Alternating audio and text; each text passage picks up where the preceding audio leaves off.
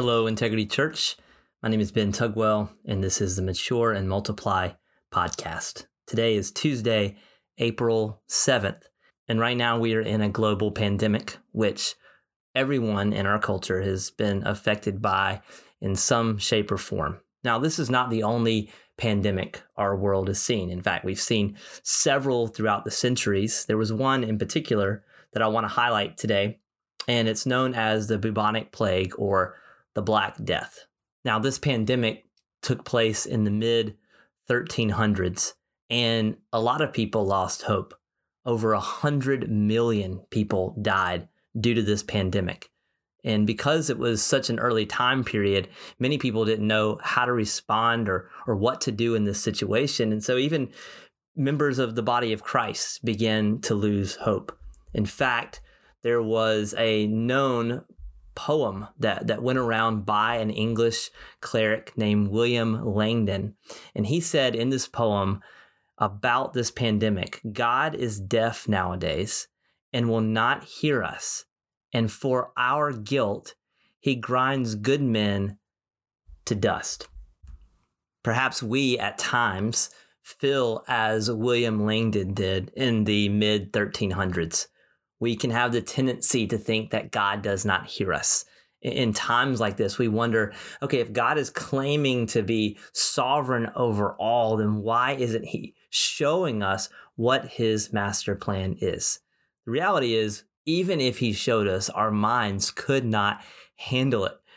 Our brains do not have the capacity to understand the sovereignty of God and how he would use his glory and our good in situations like these. But even amidst the confusion about the sovereignty of God, we have hope in God's word. We see in the book of 1 Peter, Peter's writing a letter to suffering believers. And as he begins to unpack this letter, he tells them the hope and encouragement that they can have in Christ. He tells them some of the work that he's doing, even in the midst of their suffering. They had been persecuted by an evil emperor. They had been forced to scatter and leave their homes and be citizens that are sort of wondering and trying to figure out how to be believers in Christ in a dark time. And so he tells them in verse 4 of 1 Peter 2, he says, "As you come to him, a living stone, rejected by men, but in the sight of God, chosen and precious. You yourselves," talking about believers, "like living stones, are being built up as a spiritual house to be a holy priesthood, to offer spiritual sacrifices acceptable to God through Jesus Christ." And so he's telling the church, hey, even though it's chaos around you, even though you're suffering, even though you're under an evil dictator, even though you're starving, even though some of you are losing family members, even though some of you are scattered, he says, I am still building my church. I'm building this spiritual house. He's not saying I'm building a building. He's saying I'm building a spiritual people. And then he goes on, if you dip down in verse 9 of 1 Peter chapter 2, he says, but you, talking again about believers in Christ, those who believe in the finished work of Christ, those who believe that Christ rose from the grave, those who surrendered their life to Christ, he says, but you are a chosen race, a royal priesthood, a holy nation, a people for his own possession, that you might proclaim the excellencies of him who called you out of the darkness and into his marvelous light. Once you are not a people, but now you are God's people. Once you had not received mercy, but now you have received mercy. So maybe we find ourselves like William Langdon.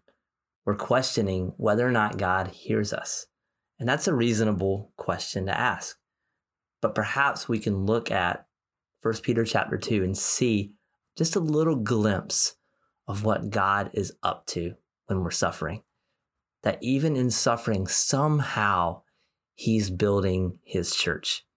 Now, as I look around the world and I see a bunch of online church services on Facebook and YouTube, I can get a glimpse of new people being reached for the gospel. Even though we're not able to gather as a church family and get together even in small groups and homes and have prayer time together, have accountability, have Bible studies, have even one-on-one discipleship at a restaurant, God's still building his church.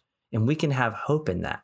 We can have hope that we are a chosen nation, that globally across the world, believers are still connecting over technology, still having prayer time through Zoom interactions, still sharing resources and encouraging one another how to have Easter services and how to reach new people for the gospel. God is up to something. We may not know today or tomorrow or even this year all the impact that God's doing right now through his church, but we can have hope. And we see this hope all throughout the New Testament. God is showing his sovereignty in that he's building his church no matter what.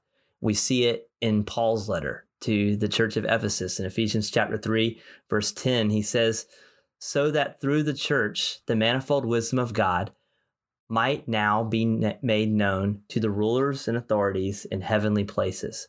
This is according to the eternal purpose. So he's saying the church was the eternal purpose of God. It was from the foundation of the world that he would build his church. He says that according to the eternal purpose that he has realized in Christ Jesus our Lord, in whom we have boldness and access with confidence through our faith in him. Then he says, so I ask you not to lose heart over what I am suffering for, which is your glory.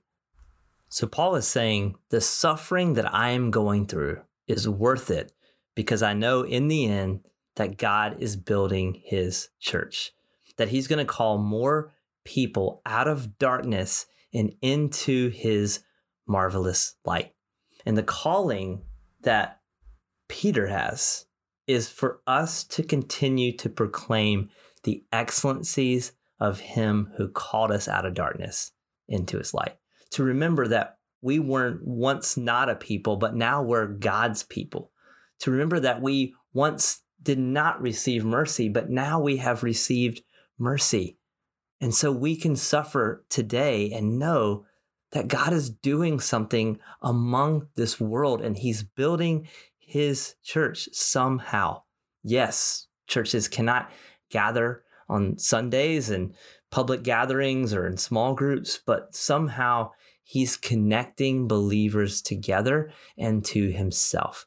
He's doing a work among us. And so may we, as the body of Christ, as we're listening today, may we find hope in that encouragement. May we say, man, this was worth it. God did something in my life. He drew me closer to his word. He drew me closer to other people through this. He caused me to pray more. He calls me to seek his face more.